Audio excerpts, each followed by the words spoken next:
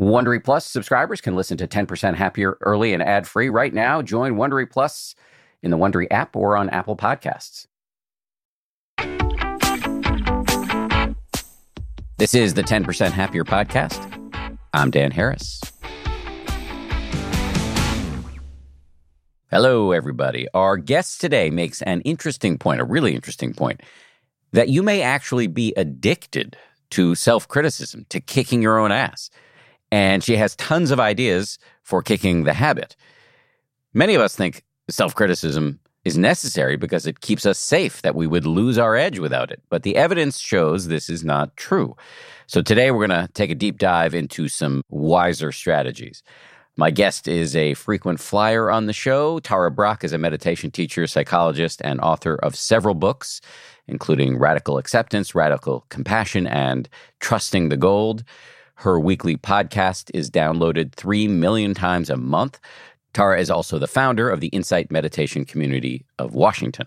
In this conversation, we talked about why she says self-hatred divides us from ourselves, the benefits of learning to stop kicking your own ass, simple meditations to help us with self-forgiveness, some compelling yet jarring questions that can help us understand what really matters to us, what we actually want, the power of seeing the profundity in mundane experiences, a refresher on a fan favorite meditation technique called RAIN, how to start trusting reality more than we believe the things we're telling ourselves about ourselves, forgiveness versus accountability, what's the difference there, how self-forgiveness can be a political act, and what she means by the phrase luminous wholeness.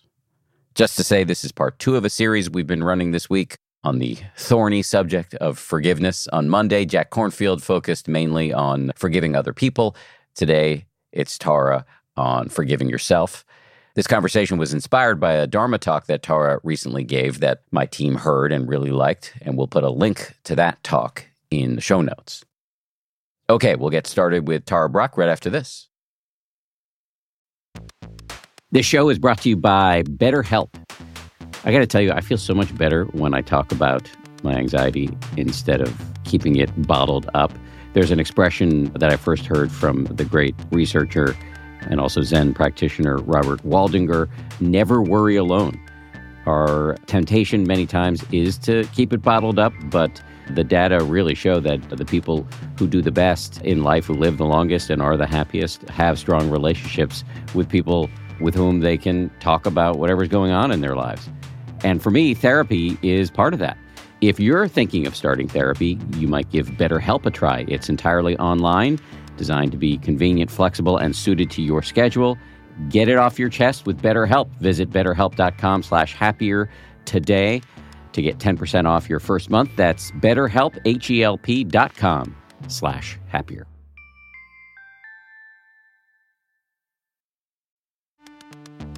You can count on T-Mobile to help keep you connected. After investing billions to light up their network from big cities to small towns, T-Mobile is America's largest 5G network. Plus, when you switch to T-Mobile, families and small businesses can save up to 20% versus Verizon and AT&T. Visit your neighborhood store or T-Mobile.com to switch. Plan savings with T-Mobile. Third line free on essentials via monthly bill, credits versus comparable available plans. Plan features may vary. Credits stop if you cancel or change plans.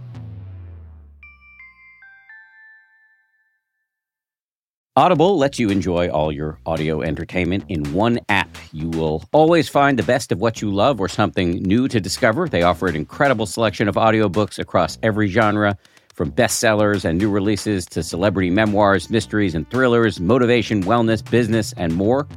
What I've been checking out recently is called Our Share of Night. It's technically, I guess, a horror, but it's definitely literature. I mean, it's incredibly well written, absolutely fascinating, and it really does rhyme with some of the themes that we explore on this show. I highly recommend it, although I'm only through the first 15-20% of it, but I highly recommend it. As an Audible member, you can choose one title a month to keep from the entire catalog, including the latest bestsellers and new releases. New members can try Audible free for 30 days. Visit audible.com/10% or text 10% to 500 500. That's audible.com/10%, or text 10% to 500 500 to try Audible free for 30 days. Audible.com/10%.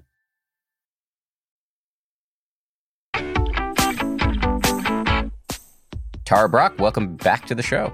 My pleasure to be with you and with everyone, Dan. Really appreciate it. All right, let's start with your story of the tilted Buddha. What's that all about? Okay, so a few decades ago, a friend of mine and I decided we wanted to buy a Buddha statue for our DC community. And we went hunting around in Provincetown and found a really beautiful, androgynous, really lovely looking Buddha statue. But the night that, I put it up on the pedestal, and after I taught that night, I saw people looking at it, and their heads were all kind of tilted to one side, and they called me over, and it turns out the casting had been tilted. It was a leaning Buddha. And so we had fun with that. We kind of named ourselves the Sangha of the Leaning Buddhas, just to sense that we could have imperfect castings and still be waking up Buddhas. And that became a really valuable reminder in a lot of ways that what we most get down on ourselves for, hate ourselves for, are really conditionings, castings that we really didn't have any control over, and everybody's got them to make it through the day, their coping strategies. And if we can remember that, it all becomes a lot less personal, and we have more capacity to be forgiving, be kind towards ourselves. To see whatever quote-unquote flaws you may have as nature instead of something you designed. It's bespoke and irreparably yours and your fault. Exactly. Nature, and really universal. I mean, the most basic conditioning is this illusion that I am a self. And right hand in hand, very close to that illusion, is a sense that something's wrong. Because when we feel separate, there's a sense that we're threatened or that we have to build ourselves in some way. So all the grasping and aversion of the universe comes out of that universal illusion. That's the basic casting we've got. And then it gets amplified depending on our DNA and our personal upbringings and the society we're in. But it's not like there's a little self in there that made some terrible mistake and chose to be wearing this armoring that we end up not liking. What you just said raises a million questions that I'll circle back to some of them. But I do want to ask you about something I've heard you say, which is that self-hatred or lack of self-forgiveness, and this is the quote, divides us from ourselves. What does that mean? That means that when there's a part of us, the judge, that hates some other part of us, some part of life that we view as flawed or bad, we're fragmented. We're living in parts. We're not remembering a larger wholeness. We're not remembering the awareness that's there. We're not remembering the basic love that connects us to the world. It's a very fragmented, small reality we're living in. So we're really apart from our wholeness, is another way to say it. And wholeness, your contention is our natural resting spot. We're just conditioned by the world into which we're born for inner division. Yeah, I often think of the metaphor, Dan, of ocean and waves, that we get identified with a certain set of waves that we think is me, this kind of personality or intelligence, or these markings of success or failure or attractiveness or unattractiveness, and forget that it's all made of ocean. And so the wholeness is really not my wholeness. It's the infinite field of beingness that is inherently, I think of it as a kind of luminous openness that's got a natural tenderness in response to the world. We forget that larger belonging and get identified in, whether you think of it as the waves or the covering or the casting, we get identified in a very small way. Anybody who's new, anybody who's listening who's, well, maybe not anybody, but some people who are new to this whole meditation world, contemplative, spiritual world, might hear luminous wholeness and say, well, what exactly does that mean?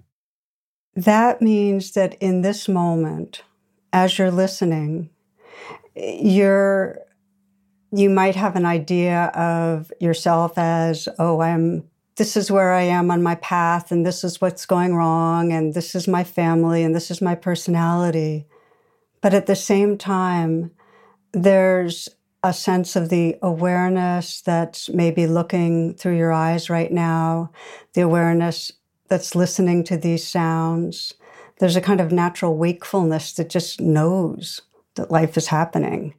And it's that knowing quality that really can't be located in a solid, steady way. It's just kind of like a field of knowing.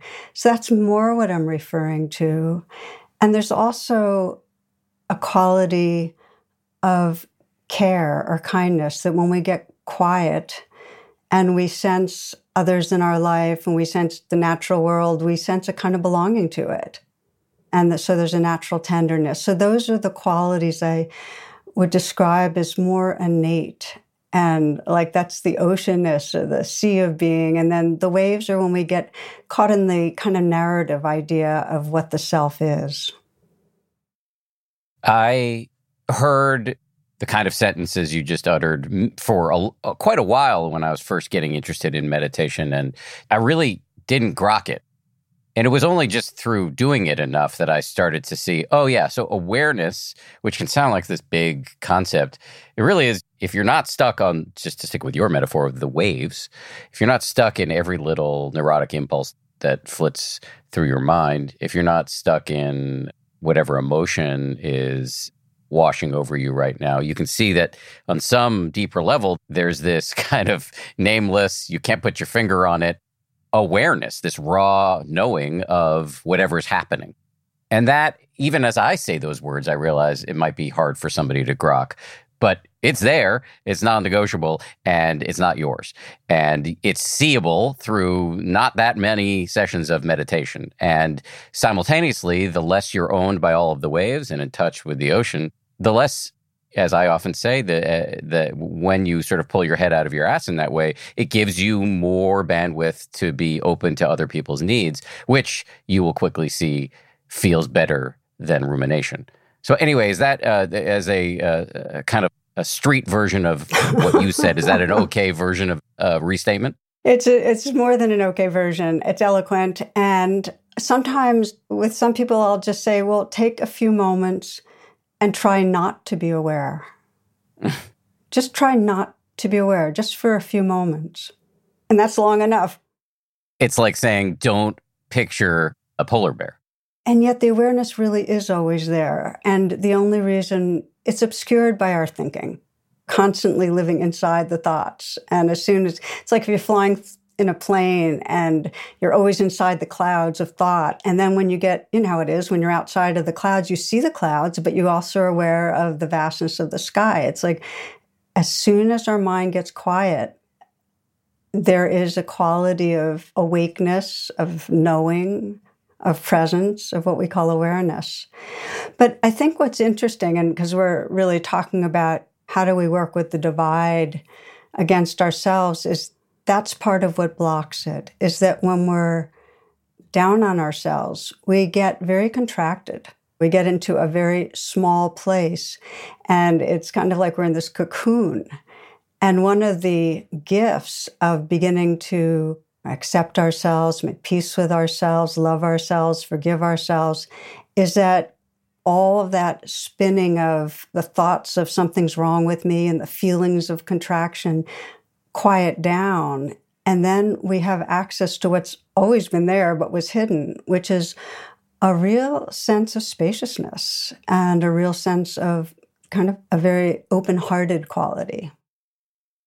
In the excellent Dharma talk you gave on this subject recently, you talked about some of the cultural, societal, genetic forces that lead us to this contracted state quite often. You cited things like generational trauma, our DNA, the limits of our parents, aspects of the global culture. I'd love to hear you say some more about that here.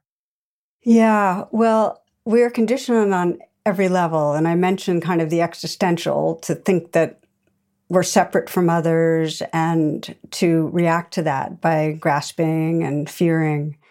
But then on the level of our caregivers, if our parents weren't attuned to some degree to us, if there wasn't some sense of understanding and care, then there's a feeling of more severed belonging, that we're more separate, that there's more fully that there's something wrong. So the messages that our parents give us, and most of us had parents that in some way, because of their own pain and fears, projected on us who we were and had some message: be different, be more, be better.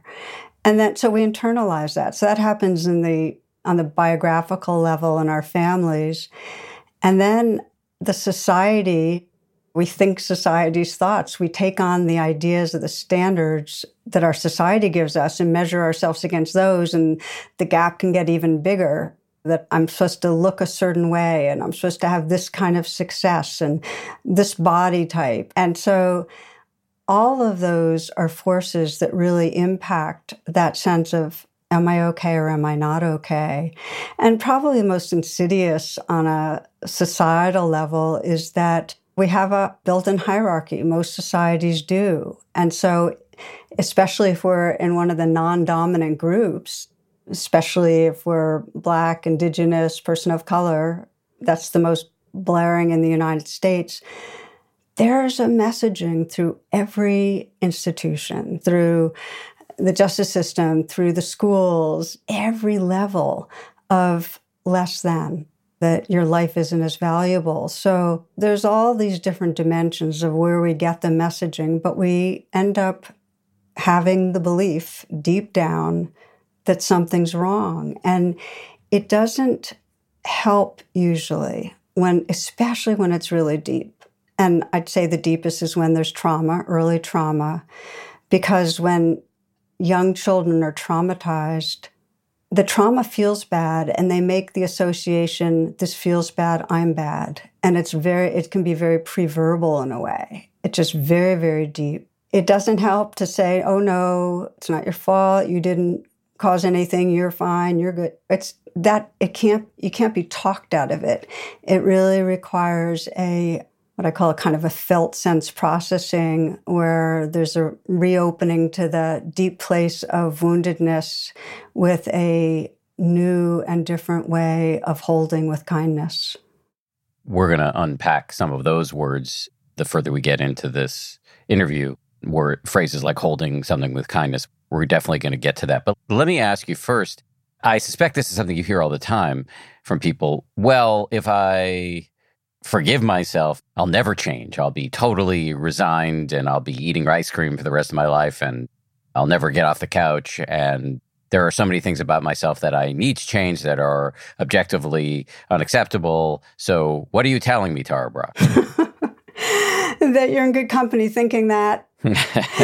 That's probably the main reason people have for not accepting themselves or forgiving themselves, is because there's a belief that by being on our own case, we will nudge ourselves to change. And that inner judge deep down does have a good intention. I mean, the intention of the harsh inner critic is to improve ourselves so we'll get to belong again, so that we'll be lovable. And so it helps just to know that, okay, I'm judging myself because I think it's going to help. But then what I usually invite people to do is just check out, is it working? I mean, does judging yourself or not forgiving yourself really help? And if you were better, how much would be enough? How much better do you have to be to really feel like you're enough? And so most people, when they take a close look at the suffering of hating themselves, will find honestly that hating themselves or judging themselves does not promote good personhood. It doesn't really help. Some major contributions have been made here by our mutual friend, the great Kristen Neff, the researcher at the University of Texas, who really has pioneered and she's been on the show many times, many people will be familiar with her work, but just to restate, one of the top line findings in support of what you just said, Tara, that people who are self-compassionate, in other words, have an inner coach rather than an inner drill sergeant, who have their own back, are more likely, not less, to reach their goals. And I needed to hear that over and over again. I need present tense to hear it over and over again because I revert to my cultural, familial, personal conditioning quite frequently. Anyway, so if anybody's listening to this and thinks Tara's serving up meaningless goo, you are wrong. Tara is correct. Research shows not just in terms of being our own inner coach and being kind towards ourselves, it actually improves our relationships with other people. I know for myself, in terms of being down on myself as a mother, that the more that I went through a phase where I just felt like I was just driven, working really hard, and didn't feel like I was giving my son enough attention, and really aversive to myself for it, really down on myself. And I realized the more down on myself I was, the more impatient and controlling and judging I was of him. And that as I started working that one and seeing that, well, behind my drivenness, this was my fear. I had fears of failure, and I was trying to soothe that fear and trying to feel better about myself. And when I just committed to, okay, forgiven, I'm imperfect and I love him. The more I did that, the more when I was with him, I actually became like way more spontaneous and playful and available on all levels. And so that's just a personal example, but most people find there's a direct correlation with our capacity to let down our own armor against ourselves, and it actually allows us to be more open to each other. I completely buy that story that you just told. And I would just add, and I'm sure you already know this, but I say it for any hardworking moms out in the audience, as the son of a hardworking mom, it was incredibly important for me to grow up with a driven, hard-charging boss, and meaning that she was a boss in her workplace. And so that was, I suspect, and I don't know your son, that both your hard work in the world and your hard work on yourself paid off for him. That's just my gut. Well, you probably helped the healing process along by speaking for my son a little bit. Thank you. I'll have to let him know. That'll help. Good. Well, I'm speaking from pure projection, but again, as the son of a hardworking mom, I loved it. And it's been really good for me to have her in my life in many ways. Much more of my conversation with Tara Brach after this. The weather is getting warmer. Time to ditch my jackets and sweaters for shorts and tees. I used to waste my money on clothing that would only last one season. That was until I found Quince. Now I've got high-quality pieces that never go out of style that I will be wearing year after year. Quince has all the seasonal must-haves like 100% European linen shirts from $30, performance polos, and versatile flow-knit activewear. The best part, all Quince items are priced 50 to 80% less than similar brands. By partnering directly with top factories, Quince cuts out the cost of the middleman and passes the savings on to us. And Quince only works with factories that use safe, ethical, and responsible manufacturing practices, along with premium fabrics and finishes. I just made a big order at quince.com. I got 2 pairs of sweatpants that I've just had for like a week, and I already love them. I'm wearing them all the time. Sweatpants are a huge deal to me because I work from home and I want to look reasonably good, in front of my wife and stuff, but I want to be comfortable. And the Quince sweatpants do the trick. For me, the bottom line is they've got good-looking stuff at low prices. Not a bad recipe. You should go ahead and upgrade your wardrobe. Go to quince.com/happier for free shipping on your order and 365-day returns. That's QUINCE.com/happier to get free shipping and 365-day returns. Quince.com/happier.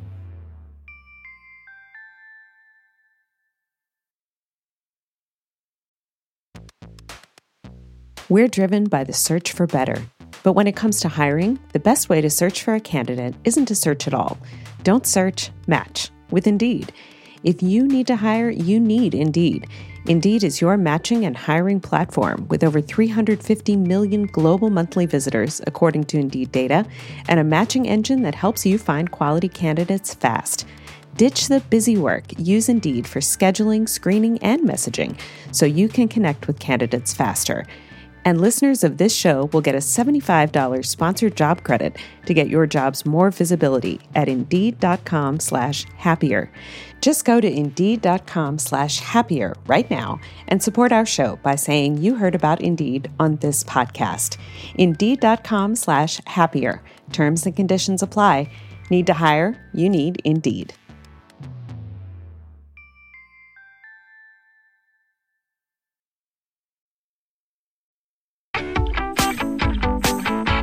Back to lack of self-forgiveness. You refer to it as an addiction, which really caught my eye/ear. What do you mean by that? Yeah, so if we define terms, I think of forgiving as a kind of a disarming our hostility against ourselves. It's not like we're doing something as much as undoing something. We're disarming our hearts. We're ceasing to attack ourselves. We're ceasing to diminish ourselves. And that the addiction is to hold on to this belief of I'm bad, and then to keep attacking, to keep pushing, to keep shoving, to keep trying to get the self to be better. And it's not our personal addiction. It's like if you look at our species, that when we sense something's wrong, our flinch response is to blame because we're trying to fix it. We're trying to reduce what's wrong. And often we blame others. So we could just as well be having a conversation about how our reflex is something's off, you're bad. But we often turn it inward. And both of them are addictions. And they're addictions that, if you look at our world situation, are the cause for all war and suffering. That as soon as we get afraid, we blame, we create another, and we attack. And often that other is a part of ourselves. And it can be hard to kick that habit because we have this story, as we've already established, that if we drop it, we're going to die, to put it in the most extreme terms. We won't survive. Exactly. It's our main sense of agency. Yes. It's control. And I find this most strong when I work with people who've had a lot of trauma in early years, that holding very tight to that sense of damaged goods. It's very deep in the psyche that, in a way, it's almost like I'd rather know where I stand than not know. The not knowing is way too dangerous. Then I'm risking annihilation. At least if I know I can defend myself properly against myself. Yes, this like defensive pessimism. And just as you said, if I've got the full picture of my dysfunction, then nobody can pull one over on me. I got it. That's exactly right. We can at least do what we can to protect ourselves. And the other piece is the fear of uncertainty and not knowing itself, that who would I be? It's like for many people, and I often ask this question because it's such a powerful one, of who would you be if you didn't think something was wrong with you? And what I found is that when there's been no work at that disarming of hostility, people are very blank, or it's a shaky kind of thing. It seems impossible. It's like everything I know about who I am has been kind of colored by the sense of I am somebody who's not okay. I have badness. But once there's been some disarming of that hostility, once there's a little more light and space and just a little more spaciousness, then that question is a really powerful inquiry for deeper transformation. So we can loop back to that one, but it's a powerful question. Well, I think it's so interesting because we think of the word conceited as being somebody who's super arrogant and constantly re-upping the story about how great they are. And to threaten that is very threatening for the individual. But the same can be true in a kind of bizarro world way, on the flip side of the coin, many of us are walking around with this conceit that we're a monster. And to threaten that is also threatening because, as you just very eloquently stated, it raises the question, well, who the hell am I then? Right. What you're pointing to in a way, and this is part of Buddhist teachings, is that conceit doesn't have to do with positive or negative. It's the way we're holding a self. And any threat to our beliefs is a threat to our stable sense of self. And we just really want to hold steady to what we think we are. In this same vein, you ask people to contemplate some, I think, very pleasingly jarring questions, deep questions. And I want to restate one of them to you and get you to kind of hold forth if you're up for it. Here's one. How come I want to change so much? How come it matters so much to be different? I love that question. Could you say a few more words about it? Yeah. There's a whole process of tracing back what matters, what's really generating both our wants and our fears. That's very revealing. So if we're really hooked on wanting to be different, we're afraid to be bad and we want to be good, and to just trace it back and say, well, what would that give you? If you were different, what would you get from that?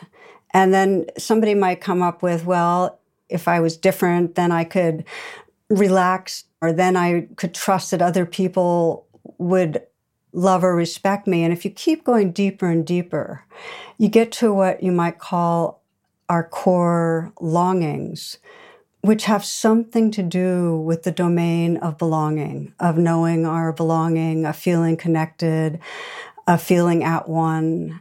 You know, the deepest pain is separation. And so that yearning's there.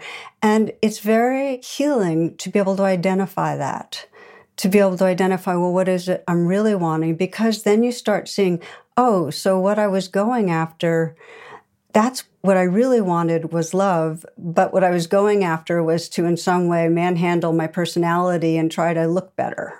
So you start getting that. A wise crack, but a genuinely wise crack from a meditation teacher friend of mine is coming to mind. The teacher in question is Jeff Warren, who is just fantastic and a friend. And I once heard him say that some people get into meditation because they want a little bit of stress relief. Others get in because they want deep, ecstatic enlightenment experiences. But the further you get in his experience, you see that really all you want are the cliches, peace and love. I'd go ditto, ditto. And there's a little bit of a frame on that I'd add, which is because that's what you are. You want to be what you are. And that shifts it a little bit because you're really not trying to get something. You're trying more to disarm or relax back into what's already here but been obscured. What do you say to people who are like listening to the two of us talk about what we are on some fundamental level and it just don't feel like they have any access to it, don't believe us? What can we say to convince people that you do have access to reservoirs of, it won't be bulletproof and permanent, but you do have access to reservoirs of peace and love that you might dismiss as New Age hokum? Well, sometimes it's just simply to reflect on what you really want and keep going deeper into what really makes that important. And even under that, like what really matters. And then to sense that you wouldn't even be able to have that longing unless some sense of that experience, some tendril already lived inside you. You wouldn't be able to long for love unless you knew love on some level. You couldn't long for truth unless there was something inside that really was awake like that. So I think anything we long for is already here, and the longing is just a way of calling us back to it. That's just one practical exercise that really helps us go, oh yeah, of course, how could I want that unless I have to know something about it? The other way, and this is another practical training, is that when we have glimmers of being more who we really know we want to be, when there's glimmers of silence or quietness or awe or beauty or gratitude or love or whatever it is, to on purpose pause. And it could be 5 full breaths or counting to 30, but really let ourselves feel saturated by the feeling of that experience. So we actually get familiar with the felt sense of the qualities that really are our best or our deepest or whatever we want to call them. And there's a whole lot of neuroscience behind that, that our habit, our default is to fixate on negative stuff and identify with it. And the more we have experiences that are what I sometimes think of as our innate goodness, or I sometimes call the gold, or who we really are, but the more we have wafts of that or tastes of that, and we pause and very consciously let the feeling fill our body and breathe with it, it actually moves from the explicit to the implicit mind. It gets remembered more regularly. And what usually happens is that only negative stuff drops into our implicit memory and comes back. But this makes it more sticky, when the positive stuff more sticky. And that becomes, they say this is what shifts from a passing state to a more enduring trait, more of a sense of, oh, so even when the waves are angry and are jealous or whatever, underneath these qualities are here. That was such a well-answered question, in my opinion. Just to restate it in reverse order, one move is we all have, on these even mundane levels, these mini transcendent experiences throughout the day. You might notice the beauty of your environment. You might savor some affection from a little kid or a pet or your partner. You may have breakthrough either on your own or with your team.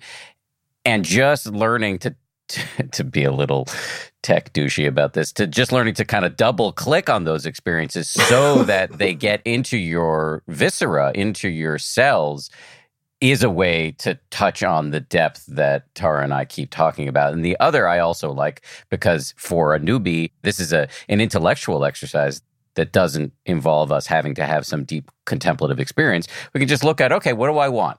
I'll say the me of 15 years ago, I might have said, well, I want success. Why do you want success?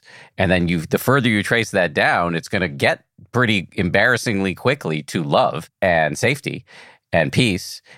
And there you are again at evidence for what a skeptic would question us about, which is the capacity and the deep desire for these more profound states that kind of live beneath the surface of our superficial lives. Yeah, I love hearing it back again because it feels so important that we think truth is what it is because of our habits. And if we break our habits of just paying attention to what's difficult and instead cultivate what we're calling taking in the good, it actually shifts our whole perception of who we are. And just to add one other piece to it, which I find really interesting, is you can start stormy weather too. So let's say you're feeling fear and you say, well, inside the fear, what's this fear trying to do? What does this fear want? And if you go deep enough, it's going to always get to, this is trying to protect me. It's life that is loving life.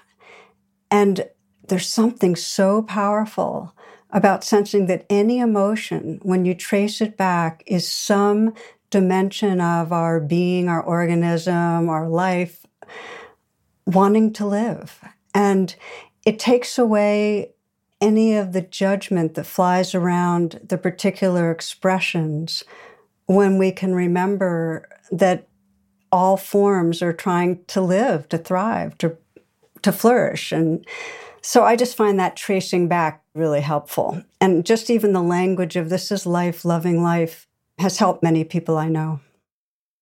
Yeah, your old friend and collaborator, Jack Kornfield, has referred to it as it's the organism trying to protect itself, which I think is a very, for me, powerful phraseology. And I wonder, does that in any way connect back to something you said a few minutes ago that I wanted to make sure we spend some time with, this notion of innate goodness, or what you call the gold?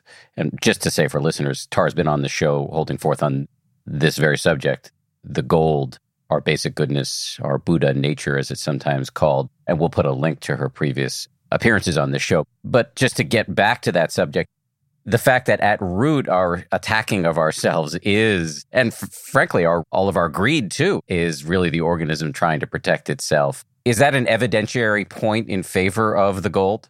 Absolutely. And it's protecting or promoting in some way, being able to appreciate it. And often the language could be simply with fear, well, thank you for trying to protect me. I'm okay right now. Or with greed, thank you for trying to promote. And it's enough. I have enough. It's okay. Just that wakes us up to a larger space than the emotion itself. And that's the whole deal with meditation, is that if we can, instead of being caught inside the wave and thinking, oh, that's me, I'm the greedy one, we can be the awareness that's aware of the greed. Then if we're not taking it personally, there's no suffering. There still may be discomfort, but by seeing it and knowing this is just another expression of life trying to promote itself or protect itself, it really gives us a certain kind of freedom. So let's talk about, we've been putting it off a little bit, let's talk about some meditation practices we can do to really touch in on these deeper qualities that you keep pointing to. There's one that's kind of, and these are taken directly from you, there's one practice that's a little bit sort of more beginner level, but let's do that first and then we'll go to some of the deeper stuff. You recommend sort of a review of the previous day or the day that's just passed as a way to work with forgiving yourself or not judging yourself. Can you describe the practice? Yeah, sure. If we watch our minds, we're going to find that it doesn't have to do with deep things that I'll never forgive myself for doing that in the past and that we're holding on to, but ongoing small ways through the day that we have this idea in our mind of how we should be and we didn't meet it. And so it could be some way that, it could be, let's say you and I are talking and I had some idea of being more fluid and spontaneous, and I felt a little more linear and tight. Or it could be that I was then later with my husband and I wasn't as generous as I had meant to be or wanted to be, or whatever it is. At the end of the day, if we look back, we'll see that there were a lot of times that in some way our persona, our way of moving through, didn't match our idea of being good. And it's really helpful to kind of forgive, to clear away whatever armoring or judgment we've been accumulating through the day. And the reason it's good to do is because if we do it at the end of the day, we'll start doing it more spontaneously throughout the day. We'll just start noticing, I'm feeling a little tight. There's a little bit of a down on myself feeling.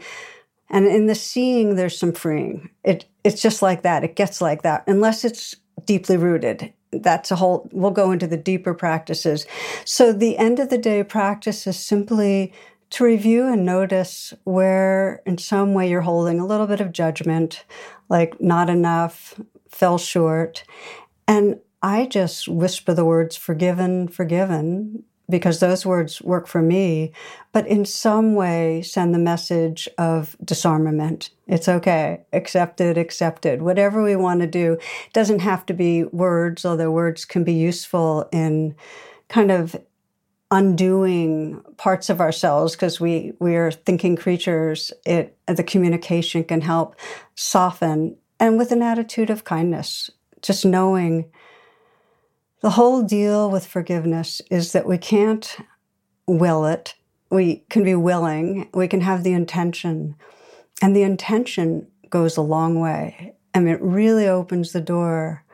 And I know for myself that, when I was in my 20s and I really hit hard times that I just was so turned on myself, that it took a kind of a dedication, like knowing, okay, this is right at the center of my spiritual life. Like anything else I want to experience is going to come out of in some way befriending myself. So there was an intention, and sometimes I could and sometimes I couldn't. So it's the same thing at the end of the day. You just have the intention to let go of armoring around the heart. I just want to emphasize that point because it strikes me as very important. When you are doing this practice, you're lying in bed or you're getting ready to go to bed, or it's first thing in the morning and you're reviewing the previous day or the day that's just finished and forgiving yourself for all of the allegedly stupid things you did.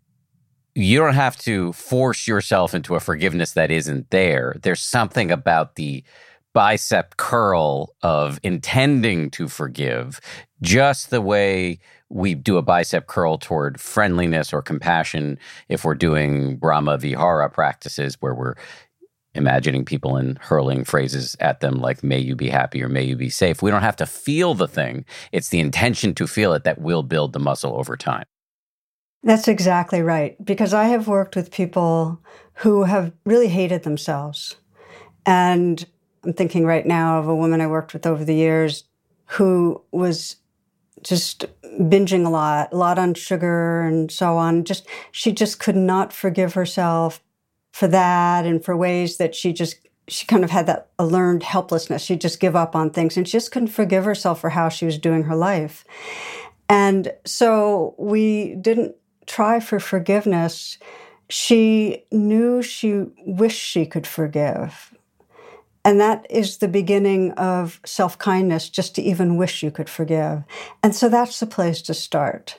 Because there's something in us, some wisdom, some love in us that doesn't want to hurt, that wants to be happier. So we start where we can. It's not something you necessarily can do, but the intention actually creates an atmosphere that's incredibly conducive to having it unfold. Somewhere along the way, in the course of the hundreds of interviews I've done with researchers and meditation gurus, as somebody, and I think it was this guy, Sean Acor, who was on the show several years ago, somebody recommended to me that I do sort of an evidence-based gratitude practice at the end of the day where I just think back at all of the good things that happened during the day and try to take it in. And I'm just wondering whether this end of the day forgiveness practice might pair well with that. Well, I like you bringing it up because if all you do is look at, oh, what did I do? How am I holding against myself? That can be, you feel lightening up after doing it. But my husband and I have a practice at the very, very end before we say goodnight of just asking each other what we're grateful for during the day. And there's something about gratitude that is so sweet. And again, as we were talking about before, it reconnects us more with who we're most at home with being. So I love that as a kind of a very sweet way to end the day or to start the day or in the middle of the day too. Healthy cocktail. Yep. Much more of my conversation with Tara Brach after this. It's spring, and that means it's graduation season, and I've got an idea for an incredibly fun graduation gift or party favor. Did you know that you can get personalized M&Ms? You can choose from over 20 colors and add your graduate's name, graduation-themed graphics, or photos, which are printed directly on the candy. I recently got a sample of some of these personalized M&Ms. They showed up in my mailbox. They got my face on them, which makes it a little bit awkward for me to eat them personally. I'm doing it anyway. The M&Ms I got also include the words 10% happier, to which I have a deep attachment. I was kind of thrilled when I saw them. I was wondering if they were a gift from somebody on the 10th anniversary of the 10% Happier book. Turns out they weren't. They were a gift from M&Ms, who are now a sponsor of this show. So thank you, M&Ms. For sponsoring this show and for the delicious treat. You can visit mms.com to create your own unique custom gifts and memorable party favors for graduations, weddings, birthdays, and more. That's mms.com. Use code HAPPIER to receive 15% off your next order.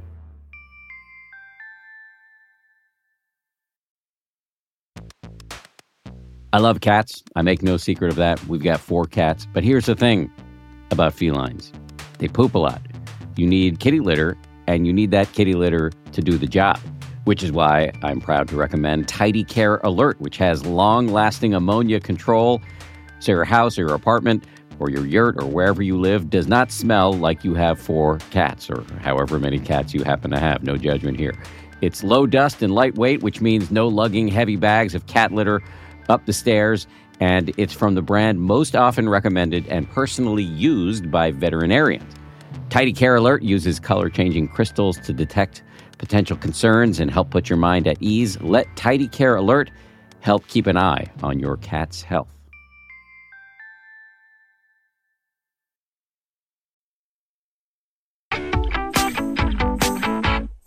Okay, so let's go deep now. What are the practices you recommend for dealing with the kind of deep, either self-hatred or lack of self-forgiveness that many, if not most of us, harbor? Yeah. So before I describe the practice itself, I was reading a while back, Carl Menninger. He's a famous psychiatrist. He once said that if he could convince patients in psychiatric hospitals that their sins were forgiven, 75% of them would walk out the next day. And I think about that a lot, that how core it is, this being turned against ourselves, the self against the self, that like fundamental core split, and how much suffering builds around that, how much then we go around seeking evidence for more of it. And so I bring this up because whatever practice it is, it's not a one shot. It's more, again, out of some deep sense of caring about ourselves that we say, okay, it really matters to include myself and all beings in my heart. And I really do think of it as a disarming, the armoring around our hearts. And so I often will teach forgiveness in the frame of RAIN, which I can walk through with us. RAIN is, as many of you know, it's a weave of mindfulness and self-compassion. And it's a weave in 4 steps. And the value of 4 steps, because it's not necessarily so cut and dry, but it can be generally done that way, is that when we're stuck, when we're emotionally stuck, when the limbic system's taken over, we lose our access to executive functioning, we forget our way back. Those are the times we most need help. And so it just helps to have 4 steps. And so the acronym RAIN is recognize, allow, investigate, and nurture.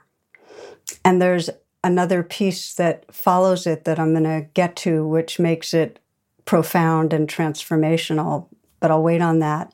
We'll do those. And so I'll just walk through those 4 steps on how it relates to forgiveness and maybe hitch it to a story. I'll just give this story was in the talk, I think, of a woman who, it was a deep one because she was married, had a daughter who was a teen, I think. She had affairs. She was not just the hardworking mother who didn't have that much time. She was pretty neglectful, ended up leaving the marriage. Her daughter called her a narcissist and really allied with the husband, and she agreed with her. She felt like she was a basket case herself. And so she did a lot of work. And some of the work she did was with RAIN. And she also did 12-step groups and a lot more. And what she had to do is come face to face with a deep sense of, I am flawed and I am bad. I am pure badness. So RAIN, to give you how a sample session would go, the recognize means, okay, let's take a kind of global sense of what's going on and what's the most strong emotion that's here right now. And for her, the emotion was guilt and aversion, maybe shame. And then the A of RAIN, allow, is just let it be there. It means don't try to fix it. Don't try to change it. Don't ignore it. Just let be, even for a few moments. And it's really powerful because it's like in that pause, there's actually a possibility of beginning to then deepen attention. And that's the I, the investigate. Now, with investigate, many people think it's going to be cognitive. It's 95% somatic. It's mostly in the body because our issues are in our tissues. We have to go through the felt sense to really have a shift. There's a little cognitive, but not too much. So investigate for her. I asked her what she was believing, and her belief was, I've been failing all my life in everything that's important. And I invited her to feel that feeling of failure in her body. And it was a kind of a hollowness and an ache and a squeeze. And something I often will do in helping to somatize, to get into the body and the felt sense is I'll say, well, express it through your face and your posture. And for anybody that's practicing on your own, it's really helpful because we're so mental and we need ways to come into our body. So when you make the expression on your face and you actually, for her, the kind of hunching of her shoulders and the caving of her chest, it helped her to actually access the deep sense of pain, of shame, of hollowness, of wanting to disappear. And then the investigating went right to that vulnerability and I just asked her how long that had been there, as long as I can remember. What came to mind for her was the feeling of wanting to disappear very early because she was so bad when her parents split up, and she just felt like it was her fault in some ways, very young. And we kept investigating, well, how has it affected your life to be moving through life feeling like so flawed and like a failure? And that's when she started weeping.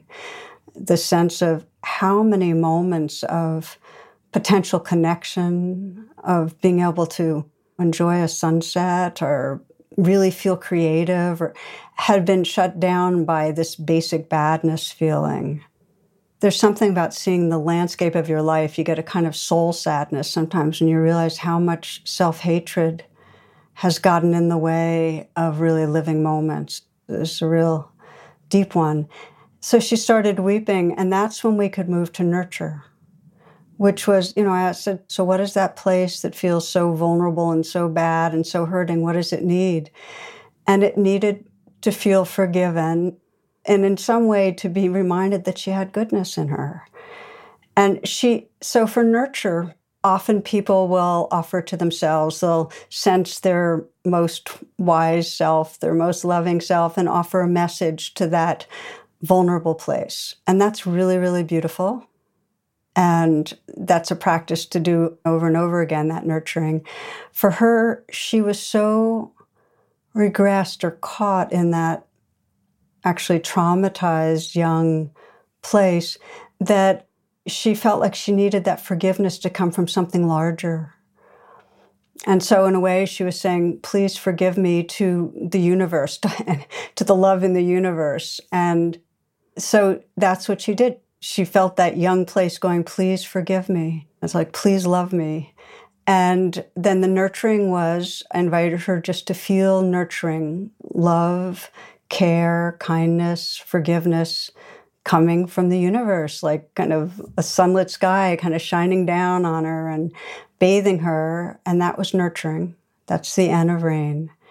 And we stayed there for a while. And as you and I talked about before, Dan, with nurturing, if staying with the feelings of being forgiven, of being held, of being loved, actually allows it to get more familiar, in your nervous system.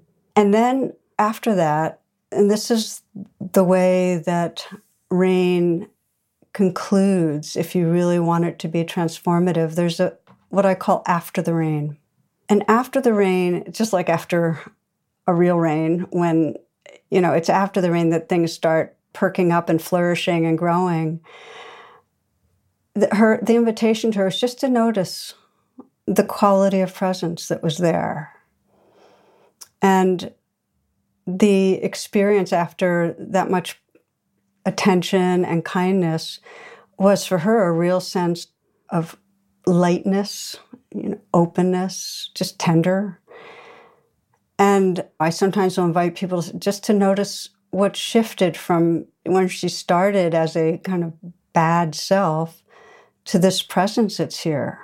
Because that presence, that tenderness is more the truth of who we are than any of the passing narratives or feelings or our beliefs.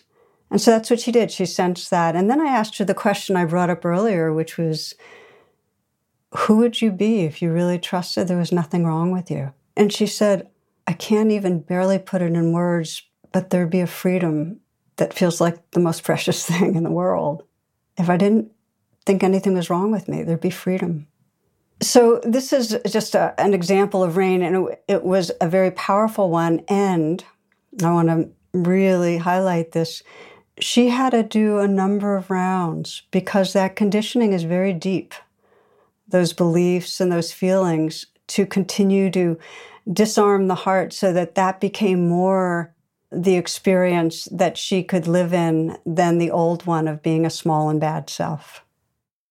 Yeah, I could imagine it would require years of rounds. We're not talking about quick fixes here. This is deep work. My meditation career is nothing compared to yours, but I've been doing it for 13 years and I'm still a mess in a million ways.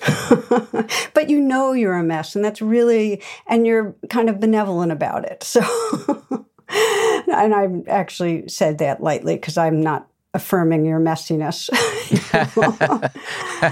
Let me affirm it for you. Yeah. But no, you're good with your mess, and you use your mess to help people trust they can wake up out of a smaller identity into something more happy, more free, more loving. So that, to me, is the whole point of this.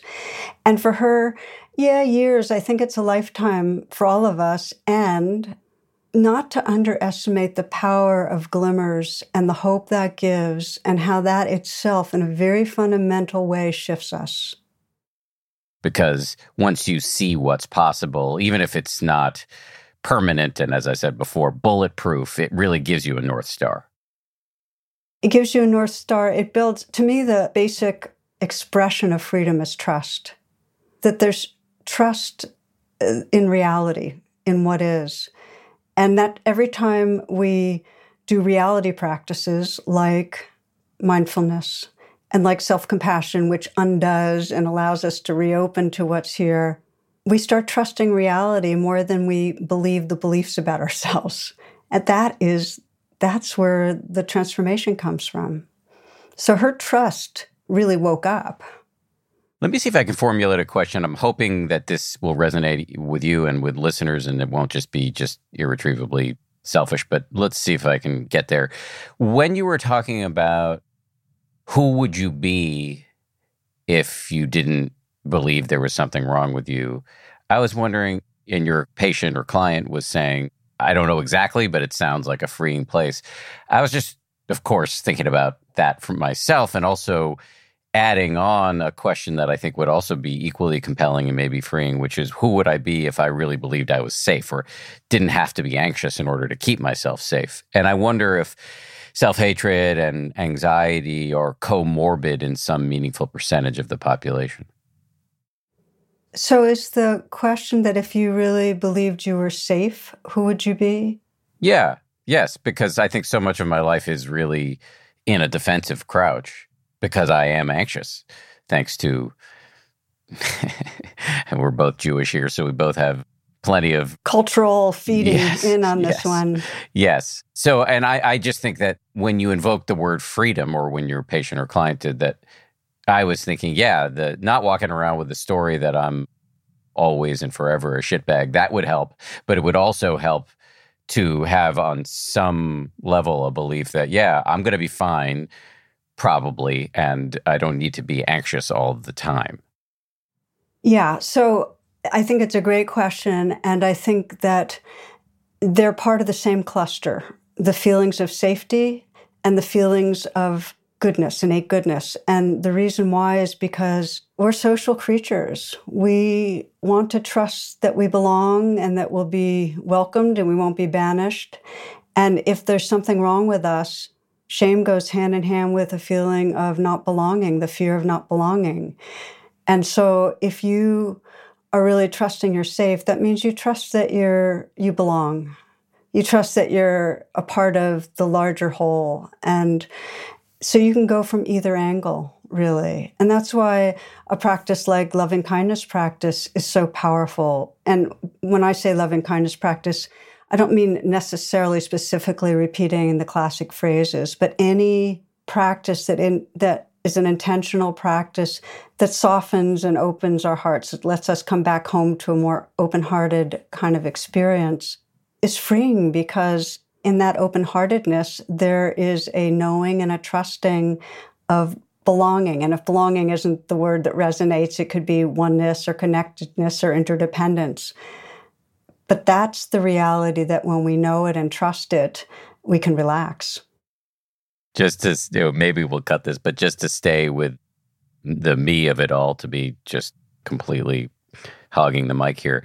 My specific, most prominent version of anxiety is not belonging.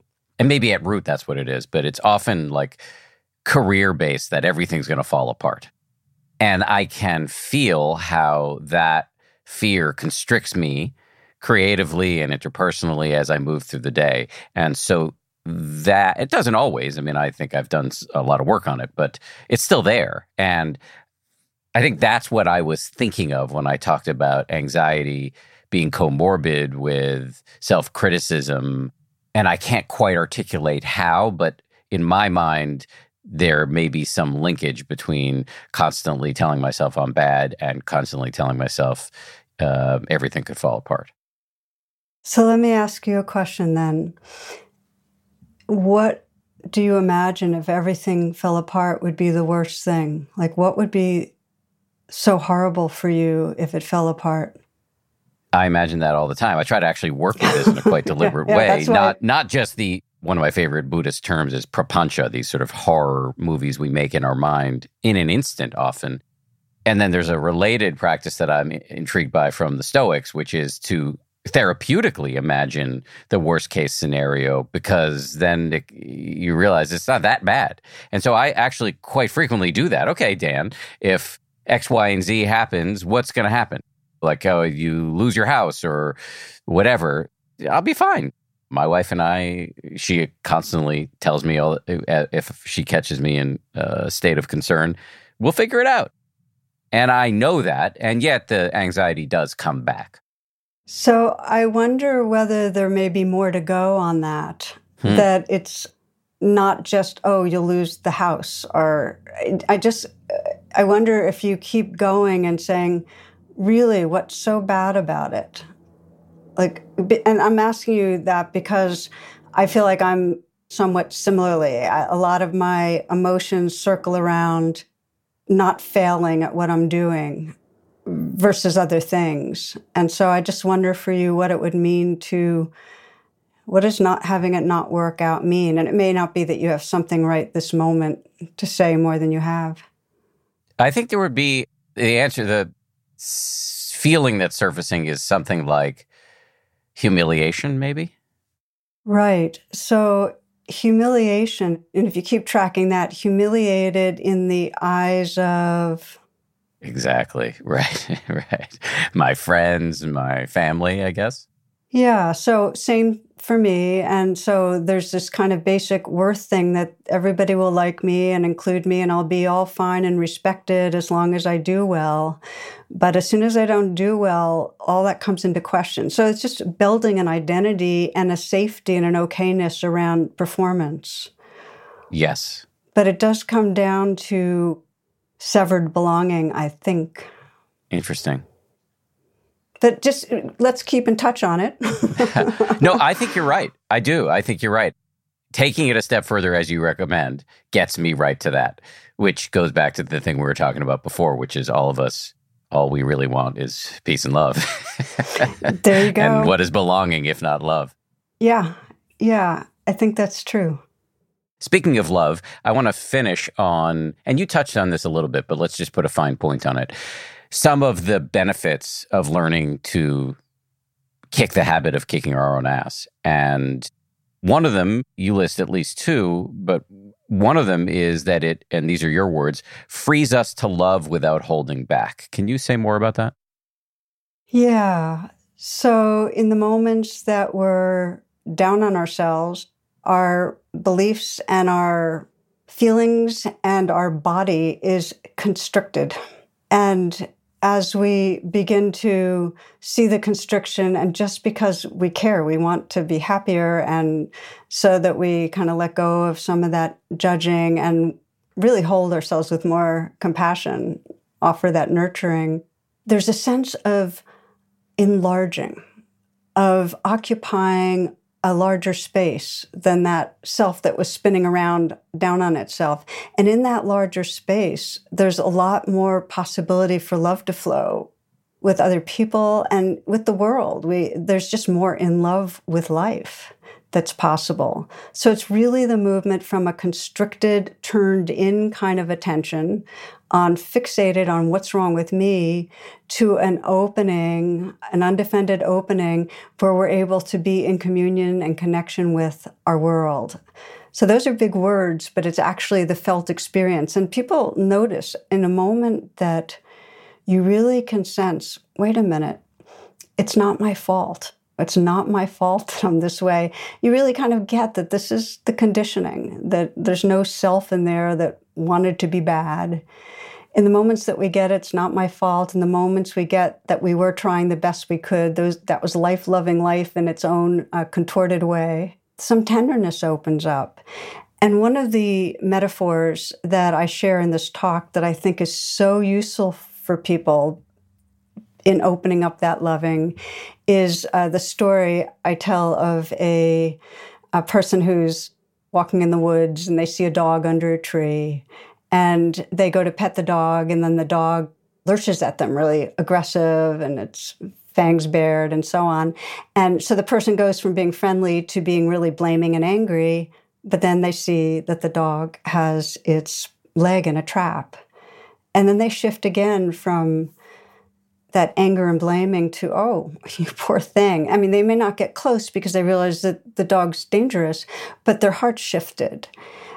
And when we start seeing ourselves that way, that when we're acting in ways we don't like, when we're acting arrogant, or defensive, or critical, or deceiving people, or whatever it is, our leg's in a trap.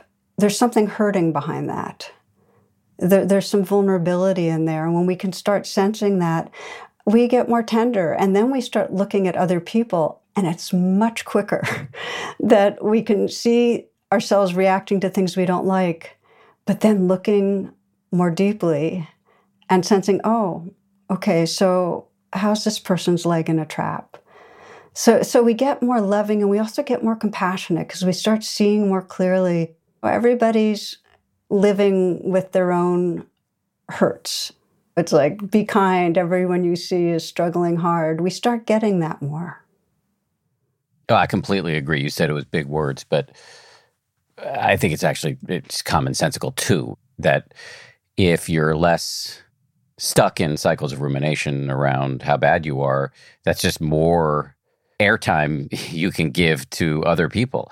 And the more you have a sense of okayness vis-a-vis your own dysfunction or ugliness or whatever, the more you see that everybody's got their stuff, and it can make you less judgmental. So I completely agree. Let me just run by you before I let you go. The other benefit, and you may have already covered this, but you mentioned this in your talk, and so I just want to give you a chance to say more if you feel like it. The other benefit of self-forgiveness, you say, is that and these are your words, it allows us to open beyond a limiting identity, to taste the mystery of who we are, that timeless, formless, loving awareness. Those are big words. Yeah, those are. And this is what I was talking about in After the Rain, that when we've disarmed the heart, let's say you've been blaming yourself for years for in some way hurting somebody in your past or continuing to be hurtful. And somehow or other you get big enough, you open up enough to see that it's coming from a wounded place, you care, you're kind towards yourself for the wounding, there's more space.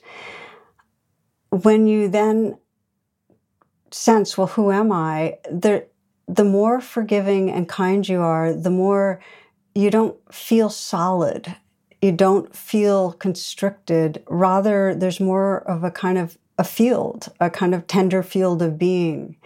And this is something not to necessarily take my word for, but importantly, sense in the moments when you're feeling kind towards yourself or others, in the moment when you're feeling forgiving towards yourself or others, just investigate a little and sense the quality of self that you experience And I think you'll notice that it's much more diffuse, it's much more open, it's much more filled with light and tenderness. Last question before I let you go. I say this from a place of totally agreeing with you about self-forgiveness and self-compassion. And yet, what role in all of this is there for accountability, given that many of us, all of us, have genuinely made mistakes and hurt other people? Yeah, it's actually a really important question. I mean, I want us to have this as part of it, because one of the misunderstandings about forgiveness is that in some way we're condoning what we've done and that we're just able to say, oh, okay, now I can forget about that one. And it's actually quite different. I found that what forgiving does is, when we respond to ourselves with that kindness, is it makes us more responsible. That when we're not forgiving ourselves, we're caught in a kind of constriction that actually has us repeat the behaviors that we don't like over and over again. But when we start forgiving ourselves, we have access to more of the resources that we really need to behave the ways we want to. So we actually naturally become more accountable and responsible. And the reason is that there's premature forgiveness and there's spiritual bypassing. What that means is that we're saying, oh, I've forgiven myself, and we're not really going through the steps. And that's a lot of delusion. But to really forgive ourselves requires that we open to a really deep sense of often unpleasantness and vulnerability, and touch into a kind of self-compassion that's very awake, that's very aware, and then it extends to our world, and we want to be responsible and accountable. Is there anything I should have asked but failed to ask?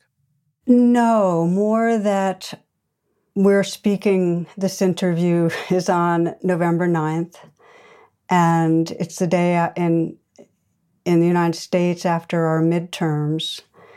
And there is just such a parallel to the suffering, the inner suffering of being divided, and the suffering in our world of living in kind of hostile cocoons with different realities, and with really living in a way that breeds such distrust, and that expression, the center won't hold, that there can't be real communication and a healthy society because of it.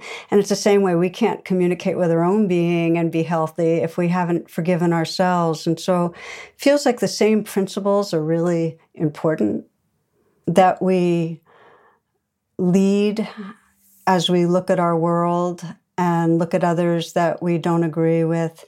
We lead with the intention to see past the behaviors, to the hurt that's underneath, and that we lead with the intention to bridge the divides, because there really is no happiness or freedom unless we bridge the divides. In this way, the personal is political. Absolutely. And forgiveness, self-forgiveness, truly is a political act. At the very least, it can, as we've discussed, make you more pleasant to be around. And as it reduces your judgmentalism toward the people in your orbit, you can extend that infinitely beyond to people with whom you disagree. That doesn't mean you condone their views or their actions, but you can have some empathy for it in a way that makes it much more workable, rather than shouting across an unbridgeable divide. That's exactly right. So you're not feeding the violence that keeps spinning in our society. You're actually part of the healing at whatever level. This is genuinely my last question. If I can get you to shamelessly plug pre-forgiven, shameless self-promotion of anything you're putting out into the world resource-wise that you would want to direct people towards. Yeah. Boy, I was coming in so selfless, Dan. I wasn't thinking of self-promotion here. Yeah. Let me help you. Cloud Sangha.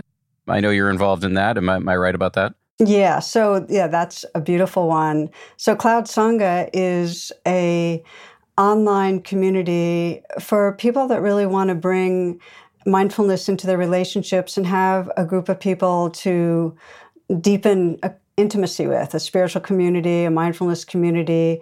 And they're mentored by really fantastic, experienced teachers, small groups of 8. So that Cloud Sangha really is a way to have online community that is quite powerful. And then, of course, the other is as you're deepening attention to the extent that you feel like, wow, these practices are waking up my heart and mind and I want to share it with others, at some point to consider the Mindfulness Meditation Teacher Certification Program, which is TCP, as a way to both deepen you on your own path and also to assist others in waking up. I heartily recommend both of those. And also just to say, Tara's written a bunch of books. I will have mentioned these in the introduction, but they include and are not limited to Radical Acceptance, True Refuge, and Trusting the Gold. She also has a podcast that you should go check out where you can hear her Dharma talks. So she's done a lot in this world, and you should go check out all of it. Tara, thank you very much. Really appreciate your time. I love being able to do this. Thank you, Dan. Thanks again to Tara. Thank you as well to everybody who works so hard on this show. 10% Happier is produced by DJ Kashmir, Gabrielle Zuckerman, Justine Davey, and Lauren Smith. Our supervising producer is Marissa Schneiderman. Kimmy Regler is our managing producer, and our executive producer is Jen Poyant. We get our scoring and mixing from Peter Bonaventure over at Ultraviolet Audio. We'll see you on Friday for a bonus. If you like 10% Happier, and I hope you do, you can listen early and ad-free right now by joining Wondery Plus in the Wondery app or on Apple Podcasts. Prime members can listen ad-free on Amazon Music. Before you go, tell us about yourself by filling out a short survey at Wondery.com/survey. Once upon a beat. Remember those stories and fables that would capture your imagination and you couldn't wait to see how they would unfold? And now, when you read them as an adult, you think, some of these old tales could use a fresh spin. We have a perfect podcast to bring you the stories you remember, remix, and reimagine for the kids in your life today. Join me, DJ Few, and my trusty turntable, Baby Scratch, as we spin up new tales in the New Kids and Family podcast, Once Upon a Beat. Wondery and Tinkercast are bringing you a jam-packed, music-filled weekly party where hip-hop and fables meet. It's Once Upon a Beat. Follow Once Upon a Beat on the Wondery app or wherever you get your podcasts. You can listen to Once Upon a Beat early and ad-free right now by joining Wondery Plus in the Wondery app or Wondery Kids Plus in Apple Podcasts. Once Upon a Beat. I'm Shimol Yai, and I have a new podcast called The Competition. Every year, 50 high school senior girls compete in a massive scholarship competition. I wouldn't say I have an ego problem, but I'm extremely competitive. All of the competitors are used to being the best and the brightest, and they're all vying for a huge cash prize. This will probably be the most intense thing you've ever gone through in your life. I remember that feeling because I was one of them. I lost. But now, I'm coming back as a judge and also a kind of teen girl anthropologist. Because if you want to understand what it's like to be a young woman in America today, the competition's not a bad place to start. Hopefully, no one will die on stage tonight. From Pineapple Street Studios and Wondery, this is The Competition. Follow The Competition on the Wondery app or wherever you get your podcasts. You can listen to The Competition early and ad-free right now by joining Wondery Plus.